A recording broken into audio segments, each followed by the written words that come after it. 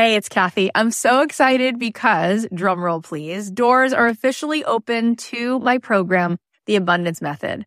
I have been wanting to put this program out in the world for 2.5 years. I've been working on it behind the scenes, and this is my signature program. This is the program that is going to teach you the method, the framework for how to become a master manifestor in your life. Why is that? Because everything is vibration. We live in a world that is atomic. That means the world is made of atoms, which is energy.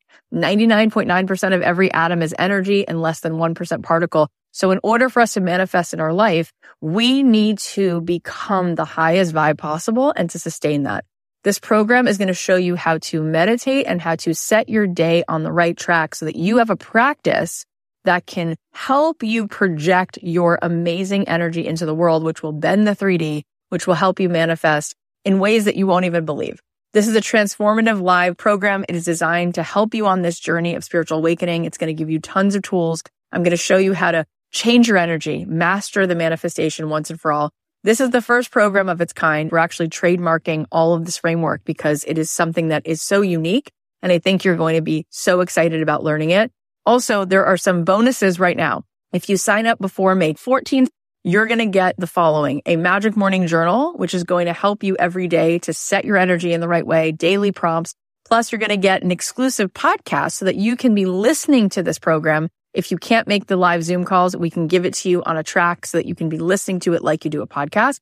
Also, you're going to get a pack of 10 meditations from me, and you're going to be getting a training that I just gave, a workshop called Permission to be Rich, one of the best workshops I've ever done, which you will love. And there is a platinum level to this program. If you choose the platinum level, not only do you get extra coaching calls with me, you also get extra mentor support, but this is really cool. You also get a retreat included. My retreats are normally $3,000. You will get the retreat for free included. Plus, you will get a front row seat at that retreat because you will be on the Platinum VIP track at the retreat. All of this is here for you. I'd love to see you in this program. I want to see you tapping in, turning on to that electricity within you so that you can find your way to the life that you were born to manifest for yourself. You can join us now at kathyheller.com/join. I cannot wait. Get on in there, see what all the excitement is about. It's going to be so much fun.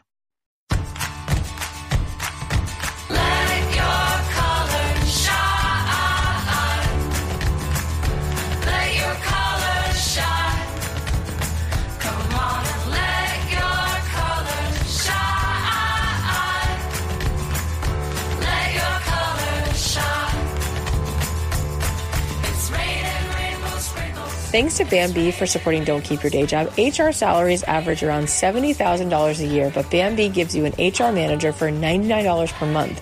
Get your free HR compliance audit at Bambee.com/dreamjob.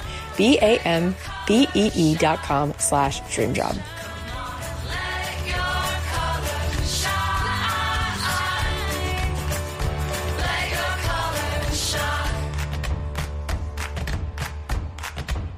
Hey, it's Kathy Heller. Welcome back to another episode of Don't Keep Your Day Job. I just wanted to send a big hug to everyone.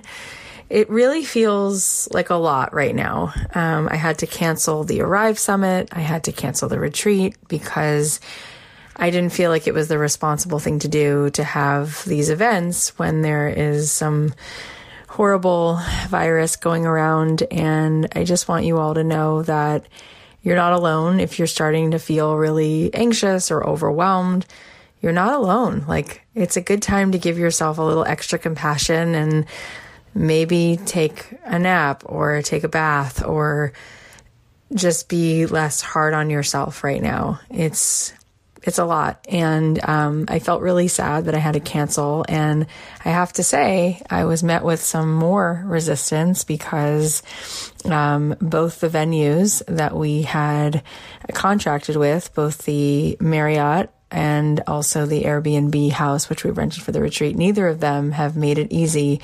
And so at this time, I'm still fighting because they want to charge me the full amount.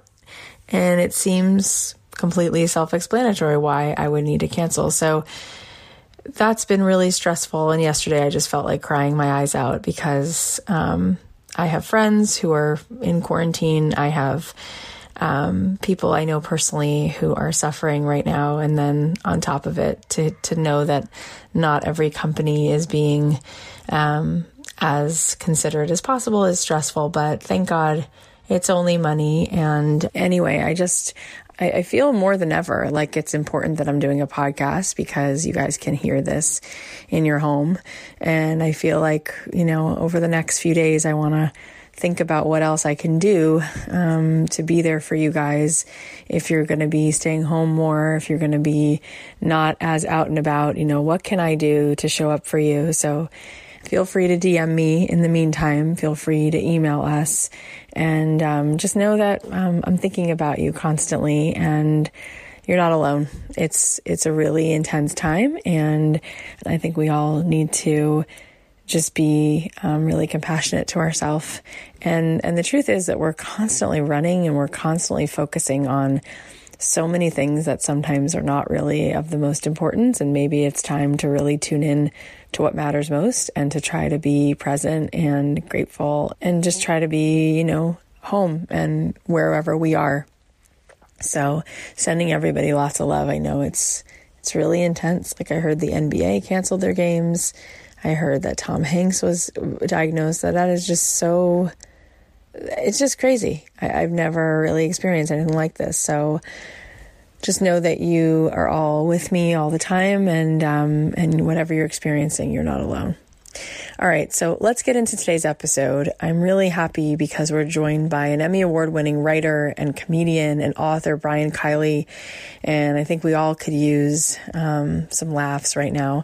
You've probably seen or heard his work because he's been a writer for Conan since 1994, and he's currently the head monologue writer for Conan, and he's appeared multiple times on The Late Show with David Letterman, The Tonight Show with Jay Leno, Late Night with Conan O'Brien, and he was just recently on David Spade's show. He performs stand-up all around LA. He's been featured in the New York Times crossword puzzle, and that's really how you know you made it, right? He has 16 Emmy nominations, and if all this comedy writing wasn't enough, he's also an accomplished author. He's written 2 amazing books, The Astounding Misadventures of Roy Collins, and another book called Maybe Kevin. So in addition to his whole incredible trajectory, we're going to talk about what those books are about and what they mean to him. Without further ado, please welcome the phenomenal Brian Kiley. Brian Kiley, thank you so much for making the time to be here. Are you kidding? Thank you so much for having me. I'm so excited for the audience to get to know you because they've known you for quite some time, whether they've seen you do your own stand-up or read your work. People have been watching Conan forever, and little do they know that you are the man behind it all. So I want to talk about all the things you're doing, but I want to go back to how the heck did you get here? Did you know from a young age that you wanted to do comedy? I did. I really did. I always loved jokes. And I remember, it's so funny now when you think about some of the things. I remember getting in trouble I took a joke book out of the library and I was supposed to return it because time ran up. And my brother said, we can renew it. And that seemed too complicated. So I thought, I'm just going to hold on to this. And it, of course, created problems. But it's just so interesting that even at a young age, here I was, 7 years old or whatever, like, oh, I'm holding on to this. Yeah. So, yes, I loved that. And I loved, getting laughs in the classroom and at home and all that stuff. And I loved the Dick Van Dyke Show. Yeah, so good. Yeah. And I remember thinking, I didn't know how to when I was a kid, they didn't have comedy clubs. You'd never heard of anything like that. Okay. So, you'd see a comic on like the Mike Douglas Show, which was like an afternoon talk, like a daytime talk show. Yeah. Once in a while they'd have a comic on and my mother would be like, all right, Brian, come in and here's the comic. So I'd come in from outside playing to watch the comedian. But I didn't know how to go about that. And I thought, as I got older, I said, well, I knew that sitcoms and TV shows had writers, so I knew that was the thing. Okay, yep. So I was like, well, I could do that, but I think I was almost that naive about being a TV writer. You're like, you go and do that, Yeah. So how did you go and do that? And is that the first thing you did, or did you do stand-up before you ever wrote for TV? Oh, yeah, I did stand-up for a long time. So I started writing jokes when I was a teenager. Okay, wow. And I had like these little note cards, and I'd think of a joke, or sometimes something would come up in conversation that'd say something. I think, I might need that later. So I write it down. And I don't have those jokes anymore. I don't know whatever happened to those. I'm sure they were awful. Right. And I had like this little box. It was like my mother's recipe box, of just little note cards with my little jokes on it. Yep. And they would kind of happen organically or whatever. Yep. But I started writing jokes, and I had my collection of jokes. And then when I was in college, I saw a comedy show at my school. And I thought the last comedian, this guy named Barry Crimmins, I thought he was hilarious. So I went and talked to him, and I said, I want to be a comedy writer and blah, blah, blah. So he was running a club in Cambridge, Mass. Called the Ding Ho. And so I went to visit him, and I brought my jokes. Like I typed up my jokes, and I brought them. And he kind of critiqued them for me, but he liked some of them. Yep. And he's like, you can't really make money in Boston writing. You'd have to go on stage. And I was like, oh, I couldn't do it. Like it was too terrifying. Mm-hmm. And then I took a comedy writing class at Emerson College over the summer. It was taught by Dennis Leary. Wow. It's kind of funny now because he wasn't Dennis Leary then. You know what I mean? That's great. So in the last class, we had to perform stand-up, and this woman who was a professional comic at the time was like, oh, you should pursue this and whatever. And so I went to the open mic, and coincidentally, my friend Barry Crimmins hosted. And so he gave me a good spot, and it went great. And I was like, I'm on my way. So I went back the next week and bombed. Right. And yep. It became like every other time I'd bomb. Like I'd do well one week, and then the next week I'd bomb. Hard. Yeah. And also in college, you've got midterms, have papers. So sometimes you don't do it for a month or 3 weeks or something, Right. Right. So I started my junior year of college, I guess. And then senior year, I was getting an occasional paid gig. It would be like $20 or something. Mm-hmm. And then I started getting more gigs. And then out of college, I just said, okay, I'm going to go full time. So I was just a comic for 10 years. Wow. Yeah. And what did your parents have to say about this? I think they weren't excited, but I think that they knew that I loved comedy and that it had always been sort of an obsession. And, it's funny. My younger brother went to Harvard. Oh my! And I think that they were like, I think they put more, like if he said, I'm going to be a comedian, they'd be like, oh, no, you don't. You know what I mean? Right. I almost feel like they kind of wrote me off a little bit. And they're like, all right, we're going to bet on this other guy. Yeah, exactly. This guy. Right, right. So I think maybe that provided a little cover for me. So you did that for 10 years. And I feel like the folks who are in our audience are probably thinking, it takes a lot of courage, because when you say that you get up and you do really well and the next time you totally bombed, that is so not easy. And I'm sure you're friends with him. I'm not. I think he's amazing. But another Boston comic, Bill Burr. Sure. He's amazing. Amazing. But I've heard him say that he sees people like you take one hit to the jaw and they're just out. They're just right. And his line is, I've seen enough Toyota Camrys to know that most people give up on their dreams, which is so good. But how do you actually do that? Like, it's easy to say it, but to actually go through those nights where it doesn't go well and then to keep going, I don't think that's easy. How do you? Yes, that's true. And it's funny. So I used to do a show on Wednesday nights, an open mic on Wednesday nights, and Lenny Clark was the host, and the show was wild. Like, it was just crazy sometimes. Yeah. And on a Tuesday at lunch, like Tuesday at noon, I would get a knot in my stomach for like a day and a half. Yeah. And one time I'm in school, it's lunchtime, and I get a knot in my stomach, and I think, it's only Monday. Why am I getting the knot? And I realized, it had been a Monday holiday the day before. So it actually was Tuesday. Like, my body knew when to get the knot, even though I didn't. Yeah. You know what I mean? Yeah. It was, yes. I would be so nervous, like unbelievably nervous for years. And sometimes I'd go and they'd run out of time. They go, oh, we don't have time to put you up. And other people would be mad. I'd be like relieved, like, phew. Oh, I didn't, But the one thing I always seemed to bounce back after, like, I remember one show, there was this bachelor party, and I was, here I am in college, and these rowdy guys just ate me alive. And then I had to go in the next room, 20 minutes later and do another show. Yeah. And I said, okay, I'm going to move this joke first. And I just made some like halftime adjustment. But after just completely bombing, and then I went in the next room and had a good set, And wow. I remember having some painfully, basically being booed off the stage. And then you have to go to the same club the next night and go on. I think I was resilient, and I did seem to bounce back from those. Yep. And what was it that kept you going through it in terms of like continuing to feel like, no, this is still possible. It's been a year, it's been 2, it's been 3, but you kept feeling, was it that you had friends who were maybe 14 steps ahead and you could see that this was a viable path? Yes, I think that was a big thing. I think that having mentors who liked me and thought I was funny really helped me. Yeah. And I remember when I was, I worked at a supermarket in college, and I remember reading in the paper, they had Rich Little was performing in Boston, Mm-hmm. and they quoted one of his jokes, and the guy just put amen. And it was a joke that I had written oh my God, 4 years earlier, like it just coincidentally. Do you know what I mean? Wow. And it made me think, it's like, hey, I wrote that joke when I was 14. Oh my God. And that made me feel like, hey, I think I can do this do you know what I mean? What was the joke? It's going to seem lame now, but it was a joke about when Reagan and Gerald Ford were running against each other. And I had a joke about Reagan being an actor and Gerald Ford being a stuntman, because he was, Yeah. So just have Rich Little do the same joke. It was like, oh, this is a professional, famous comic, and that I wasn't. That is so good. You wrote that at 14?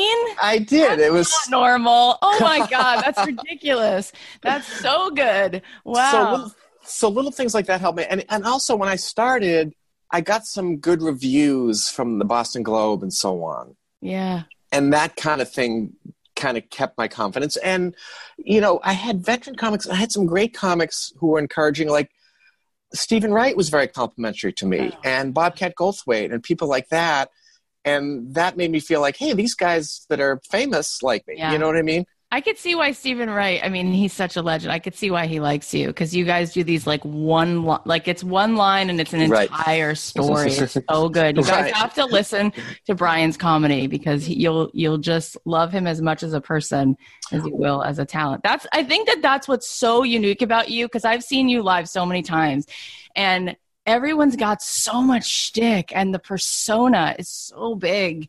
And then you get up there and you're just like the guy who lives down the street, like the nice guy who always says hello to you, like does the stops and chats, And then you get up and you do this, and it's just like, yep, I'm just this person who also likes, you're so unassuming. I think that says so much about you. Well, thanks. It's funny because I was a huge Stephen Wright fan when I started, and I would try some sort of off the wall jokes like him, and the crowd just wouldn't buy it from me. Yeah. And, he can go on stage, and he has that joke about, I'm moving to another planet soon, so if you have any empty boxes, I really appreciate it. If I said I'm moving to another planet soon, they'd be like, no, you're not, Yeah. And that's one of the things you really learn as you start of, like, how people perceive you and what they'll believe. And I had a tendency to be too self-deprecating, and they were like, hey, buddy, take it down a notch. Yeah, that's true. But you're so relatable, because your material is really about your wife and your kids, and it's so clean, and it's so funny, and it's so rare. I feel like that people can, I think that's hard, actually. I think clean is actually hard to do funny, and you do it such a good job. Well, thanks. It used to be, you used to kind of be rewarded for it in terms of, the dirty acts would kill in the club, but then they couldn't get on TV, Yeah. But now everyone can get on TV, so it really... Or it doesn't matter. Yeah. It doesn't matter anymore. Okay, so you say that you did stand-up for 10 years straight, and then what happened next? Well, all right, so there's two parts of this story. So the first one is, I had some comics who were friends of mine who got hired at Conan. Mm-hmm. And then there was somebody who I knew who got fired at Conan, and they were looking for somebody to help write his monologue. And at the time, I was writing a lot of topical jokes. Yeah. So I would just get the paper every day. It's so funny, it's pre-internet. And I'd get the paper, and I'd write my little jokes from the news and whatever. And I'd do them on stage that night. So with topical jokes, they have a shelf life. Right. And sometimes the shelf life is 2 days, because that story kind of came and went, and people don't remember it, But then other times, it might be a presidential election, and you might have a joke about Bill Clinton for a year, or whatever. Sure. So you kind of have that mix of things. But I had all these topical jokes, and they asked me to submit. So I just typed up like 50 jokes for my act. And I sent them in, and they called me, and they said, yeah, they said Conan liked it and you start tomorrow. So it's like, okay. Oh my God. And the show was the show was about 6 months old, and the show was very shaky then. Like there were constant rumors about, you'd be reading the Daily News and the New York Post about who's going to be replacing Conan and all this kind of stuff. Right. So I had 13-week contracts, and I kind of went and thought, all right, I'll do this for 13 weeks or maybe 26 weeks and maybe put a little money aside and then just go back to doing stand-up. But it kept going. And the other weird thing about it is, so when I was a kid, I went to CCD, which if you're not Catholic, it's like Sunday school for Catholic kids. And it was at this convent in Brighton, Mass, and Conan went there. Oh my gosh. And I was in Conan's brother's class, and Conan was in my brother who went to Harvard, he was in Conan's class. Crazy. Yes. What are the odds of that? That's insane. It's so insane. Yeah. So when he was at Harvard with my brother would show me the Harvard Lampoon stuff. He'd, remember that guy Conan O'Brien? I'd be like, yeah. I would have walked past him on the street and not known him because I hadn't seen him since we were, 11 years old or something, Yeah. But it's just kind of this weird coincidence and we even did the Google Maps, like we grew up exactly 4 miles from each other. That is crazy. And I'm not surprised at all, because you guys, if you know Brian's work, and many of you probably do, but the very first time I saw you, I was like, oh my gosh, this makes so much sense when I found out that you have been working so closely with him, because you're both these really, really funny, really nice Catholic guys. It's very much a part of both of you. So it makes sense. Well, we both have this sort of Irish Catholic repressed, all that stuff. So I do think I really was able to kind of get his voice very, very quickly. Because what happens is a comic will submit a package of the show to be a monologue writer. Yeah. And there'll be funny jokes, but they'll be very sarcastic, or they'll be very pointed, or they'll be rare. It's like, well, that's not his voice. No. And sometimes someone will write a joke that Conan's like, I'm not comfortable saying that. And I think, I wouldn't be either. Right, I wouldn't be either. Yeah. So little do you know, this 13-week contract turns into, have you been there almost 25 years? More than that. It'll be 26 in March. Yeah. Oh my God. I know. It's kind of insane. Oh my God, that is insane. You guys, I mean, a friend of mine he's actually been on the show, Wayne Fetterman. He was here. He was like one of our first guests just because we're Sure. He wrote for Jimmy Fallon for a year. And when he was here, he said how difficult that is. He was like, I just told Jimmy, I can't do this anymore. This is the hardest thing. It's so intense. Yes. Right. Well, people do burn out, and there's some great writers that I've worked with here who burnt out and decided to go elsewhere. But so how do you do that every day? You have to redo it. You're starting from scratch. You're coming up with so much, and it has to be amazing. It's not just like you got to get something done and just turn it in. It's got to be great, and it is every single show. I don't know how you do that. Well, it's funny because I'd give them like 3 batches of jokes a day. And batches. Oh my God. And I have to say, you're usually good for one. You have one good batch, and sometimes it's the first batch. You come out of the gate and you get some good ones, and then you kind of taper off during the day. And then other times you rally at the end, but you're not going to have 3 good batches. It's just how it works, It's amazing. But also, I think once I had kids, like a year or so after, you don't have the luxury of burning out. You have people that need food and shelter that you're like, oh, yeah, I think this kid wants to go to college. I got to do something, So, the people that left to kind of see what's out there tended to be single, or at least not parents, Right. But let's talk about that for a second, because that's, if it wasn't already enough, you also continued to do so many other things. Like, you've been doing your stand-up. As far as I know, you've been always doing stand-up. Did you take a break? No, I really didn't take a break. Right. Yeah, that's true. I think when you've been a comedian for a long time and you start writing for someone else, you want to get your laughs, you know? Yeah. And I also think there is a little bit of a frustration when you're writing for a show, because sometimes they say no. You're like, how about this joke? And they're like, nope. And you're like, what do you mean? That's a good one. Or whatever. And sometimes there are other considerations where, you might have a joke about some celebrity and Conan's like, no, that guy lives next door to me. I can't do that joke. Or, or whatever.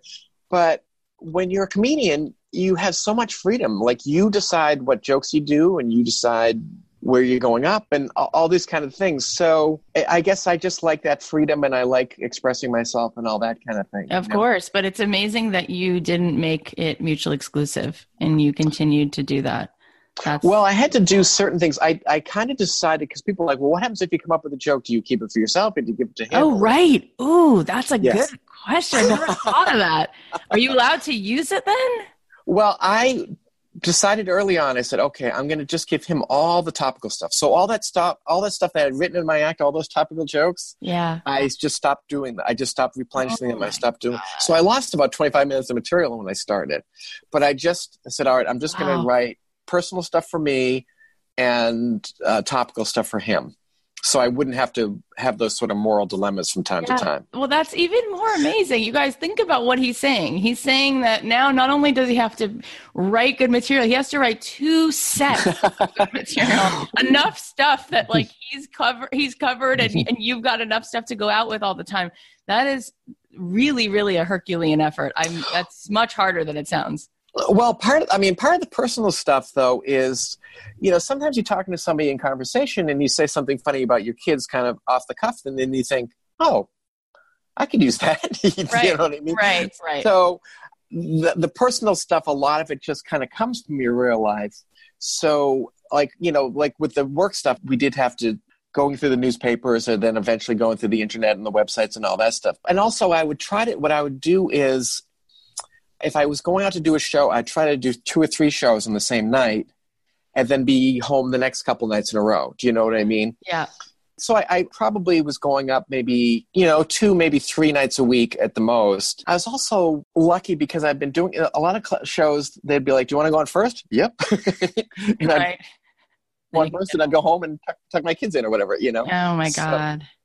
Wow. Yeah. That's a lot. It's a lot to juggle. So what's your advice for creating material? I think a lot of times, whatever it is that we're pursuing, people are really, really hard on themselves and they overthink things to death and they don't even begin because they don't want to look stupid.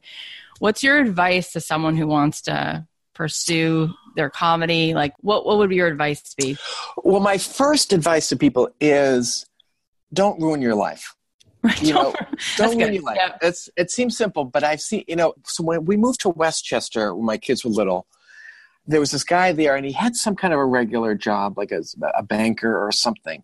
Yeah. And he decided, I want to be a comedy writer. Mm-hmm. So he quit his job and he would write jokes and he would submit them to Weekend Update for SNL. Uh-huh. And the thing is, it's very hard for them to pick one of those jokes because so many people are sending in. Yeah, and they have a team of amazing writers on staff. And they get a team of amazing writers, and it's I don't even know, they probably don't even take faxes anymore, but in the old days they would do that. Yep. But it was rare that somebody got one on, Mm-hmm. And so he did that, and then 2 years later we're at the school play, and his wife's there with another guy, and you're like, oh no. Oh, no. And it's the kind of thing of like, what are you doing? Like, I have a friend he was a lawyer and he didn't want to be a lawyer. He wanted to write screenplays. So he would wake up every morning, Monday through Friday from 4 to 6. Yep. And he would work on a screenplay, and then he would go to work. And he'd go to work all day and he kept his job, blah, blah, blah. And it wasn't until he sold something and then he sold something else that he was able to quit his job and be full-time. But he didn't ruin his life. Exactly. And we always say that on this show, like, don't just take the leap, build a runway, because you don't even know if you're going to be good at the thing, validate the idea, get some feedback. That could take 6 years, before, absolutely. It takes so much longer than you think it's going to. Totally. I mean, everything that we talk about is about start that side hustle, because it's amazing what you can do instead of watching Game of Thrones. Like, you can get so much accomplished. That's true. So, all right. So what would be the steps to take? Do you feel like for somebody who would love to write for TV that they first should be doing stand-up? Because that was your journey. Well, I think there's many different journeys. I mean, I was fortunate in the sense of I was writing jokes for myself, and then I started writing jokes for Conan. But, I'm a big believer in that the Malcolm Gladwell, put your 10,000 hours in. Right. So by the time I got to Conan, I had put my 10,000 hours in. I knew how to sit in front of a blank piece of paper and write jokes. So I knew I could do that. I think it depends if you're trying to write sitcoms, or if you're trying to write TV dramas or something, yeah, you don't need to do stand-up. You know what I mean? Right. So I guess it depends on what kind of writing you want to do. But I do think there was some Philip Roth novel where I can't remember which one it was, where the character's a writer, and he was saying that amateurs look for inspiration and professionals just write. And I think that's a real thing of sometimes people sit down and I can't think of anything. It's like, here, if I say I can't think of anything, they say, well, go think of something. You know what I mean? Like, you don't have that luxury of like, yeah. So it is that thing of you just have to do it every day. Yeah, there are times when you can be, I don't feel like it. But once you start doing it, then you feel like it again. Like it shouldn't be a chore. It should be like, I like doing this. And I like coming up with a funny joke or a funny idea or writing a funny scene or a funny chapter or whatever, or an interesting chapter or whatever, I love what you were just saying about how important it is to just sit down and do the thing. I think that quite often we just want it to be perfect and we're not sure that it is anything close to perfect. So we just don't work on it. Yes. And how do you get over that? Because you've written so much material and you just keep writing. You're not sitting there criticizing it. I mean, maybe you are, but it doesn't. Well, I kind of also learned, because sometimes you're writing something, like say you're writing a story and it could go this way or that way. And you kind of agonize, should I make him this or should he decide this or whatever? I think you just have to make a decision. And some of the decisions, I think, well, that's not going to decide the whole thing. Even if I make the wrong choice here, that's not everything. Yeah. You're going to make 1,000 decisions every story. And some of it's like, you made it too easy for him here. You should have made it more challenging. But it's that thing of coming to a fork in the road. You're just going to stand there all day and not take one of the paths. Just pick a path. Maybe it's the wrong way, but then you can come back and take the other way if you realize. Where does that come from? Where does that courage come from to just do it? Well, I do feel like I have so many life lessons from stand-up where some of it is you learn not to be afraid to fail, because when you fail at stand-up, you're publicly humiliated. It's awful. Yeah. In some of those rooms you'd work, whatever they're yelling at you, you suck and all that stuff. But also whatever your physical appearance, whatever your physical flaws are, they're going to be yelling about that. You know what I mean? Nice. That's it's really awful. It's really terrible. But it does kind of build you up some tough skin now or whatever. Do you know what I mean? Yeah, for sure. I had somebody critiquing a script I wrote recently, and he was like, I hope I'm not offending you. And it's like, you have no idea. Right, exactly. Yeah. Right, if you only knew. If you only knew what it takes to offend me at this point, Yeah, that's amazing. I do think that's a thing. And I also think, like, if you're a stand-up, you write 5 minutes of material, well, that 5 minutes isn't going to work. 1 minute of that is going to work if you're lucky. Right. So you do that 5 minutes, and then you take the 1 minute that works and you throw away those 4 minutes and you write 4 new minutes. And that's how you keep building. So I kind of have learned not to hold on to things. I had a friend who sent me a script 20 years ago, and it was terrible, screenplay, terrible. So he sent it to me again recently, and I looked, I was like, this is the same script. Like, yeah. In 20 years, you didn't change anything? Like, are you insane? Yeah. So it's so much trial and error of, okay, you know what? That didn't work. That joke didn't work, or that scene didn't work. And then you throw it away and write the next one or figure out this one part did work and I'm going to build off that, Right. Well, it sounds like there's a couple things coming up that's a theme here. One part for sure is the resilience, but the other part is it's a humility where you're just not taking yourself so seriously. Like, it's like, I'll write 6 more jokes. It's fine. Like, your whole identity is not wrapped up in this one joke so that you can handle feedback. I think that's so important.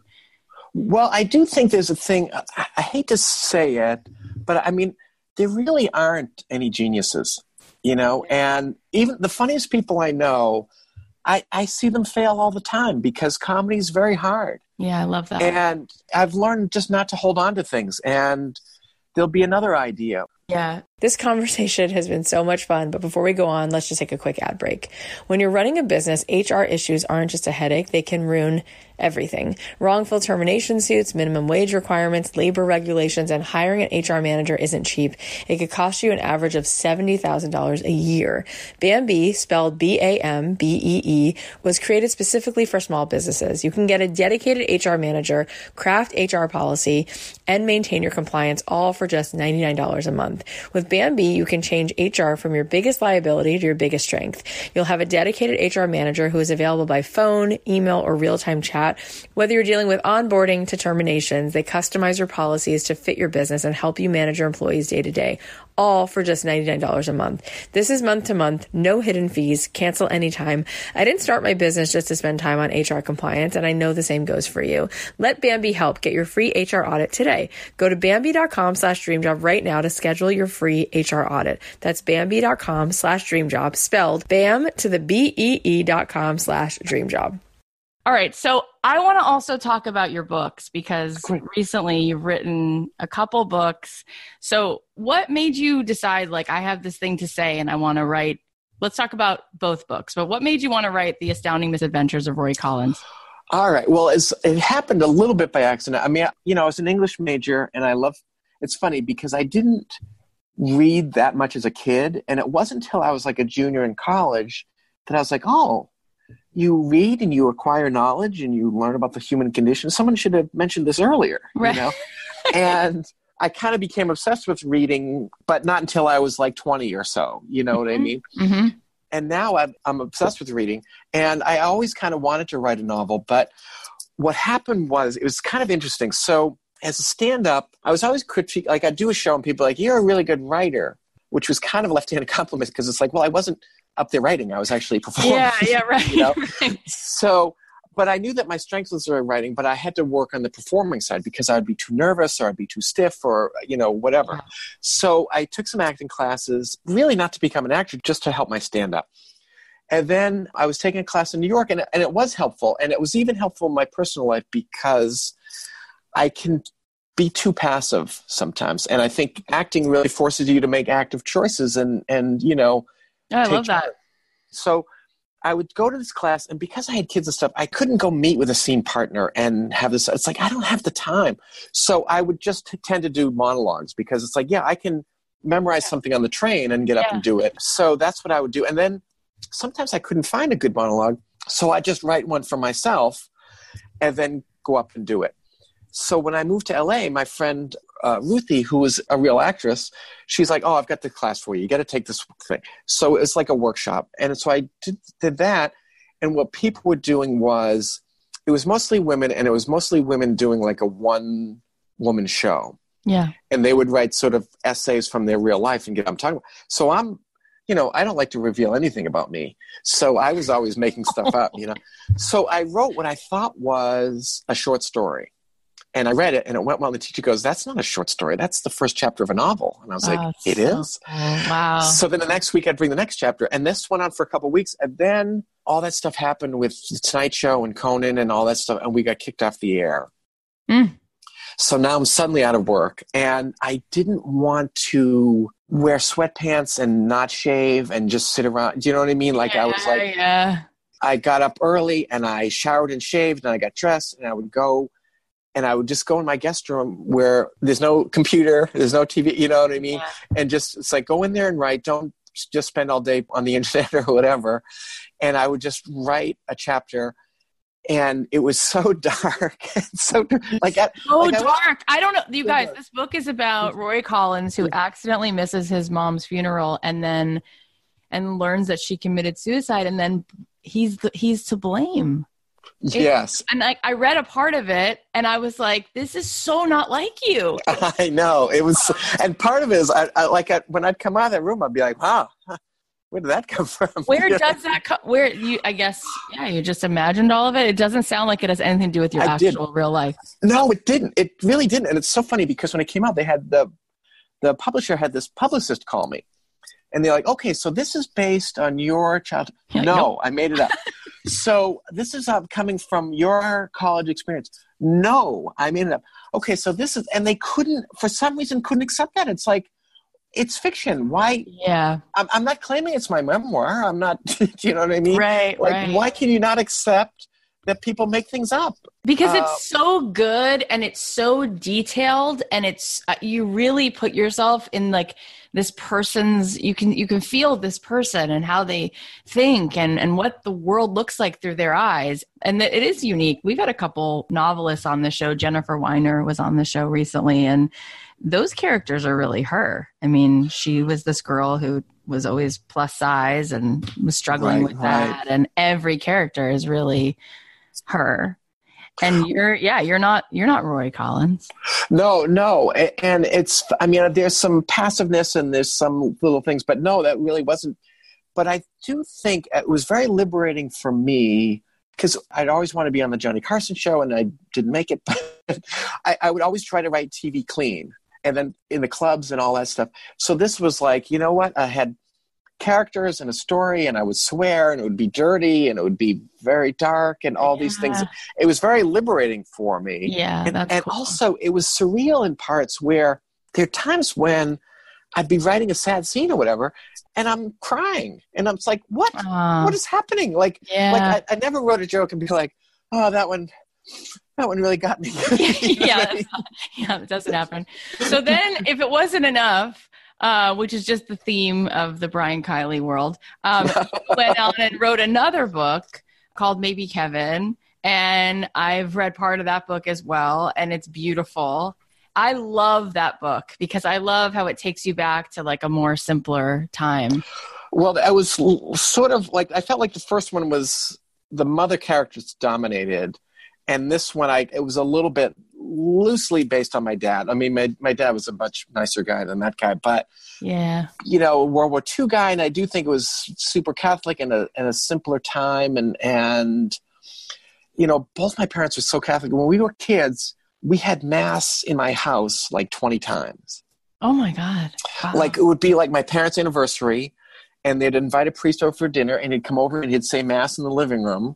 And then would go in the dining room and have dinner. And that would be their anniversary. You know what I mean? Wow. So just from, my parents were older and they grew up in Depression and my dad was in World War II. And I think so much of that shaped who he was, What did you want people to take away from that book?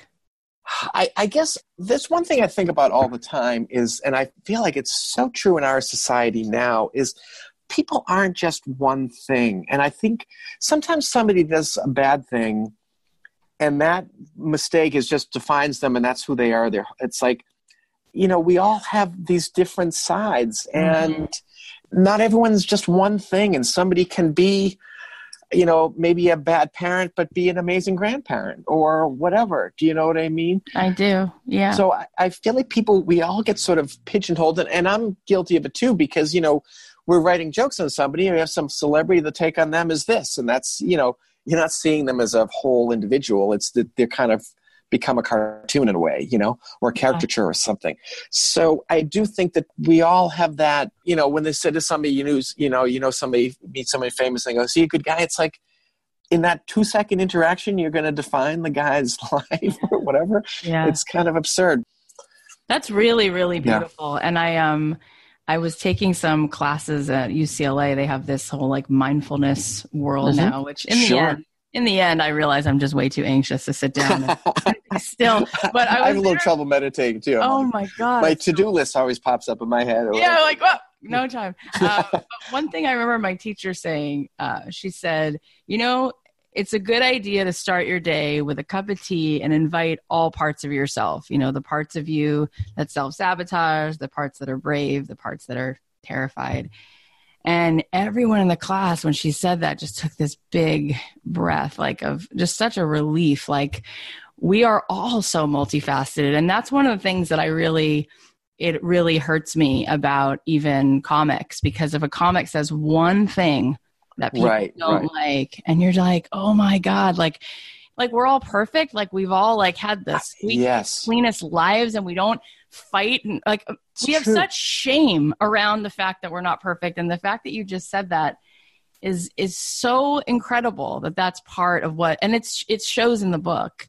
Well, and it's like, no one's saying what he did was right or whatever. But that was like, it's like a road rage incident. Like he lost his mind for a minute, God. But we've all lost our minds. We've all lost our minds. And on camera. Absolutely. And I'm sure he's not that guy, Yeah.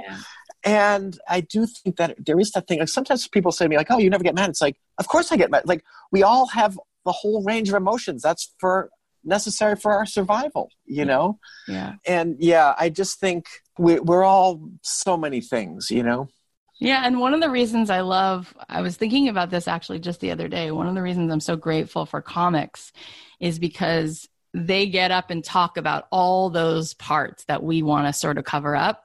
And we all laugh because it's a release. It's like, oh, someone else is talking about how difficult it is to be married to this woman. Oh, someone else is talking about, the fact that I, can't stand my mother-in-law or whatever. And you just feel like, oh, because I pretend I have a false self. And then I love Billy Eichner because we couldn't be more opposite. Like the man says every single thing he thinks. And I wish that I said every single thing I think. And so I feel like that's one of the beauties is like comedians are able to bring some of that to light, and we can all, it's healing, it's healing to go, yeah, these are all the parts of me that I hide. And these are the things that really do make me sad. But in this room, it's okay. It's okay to talk about it.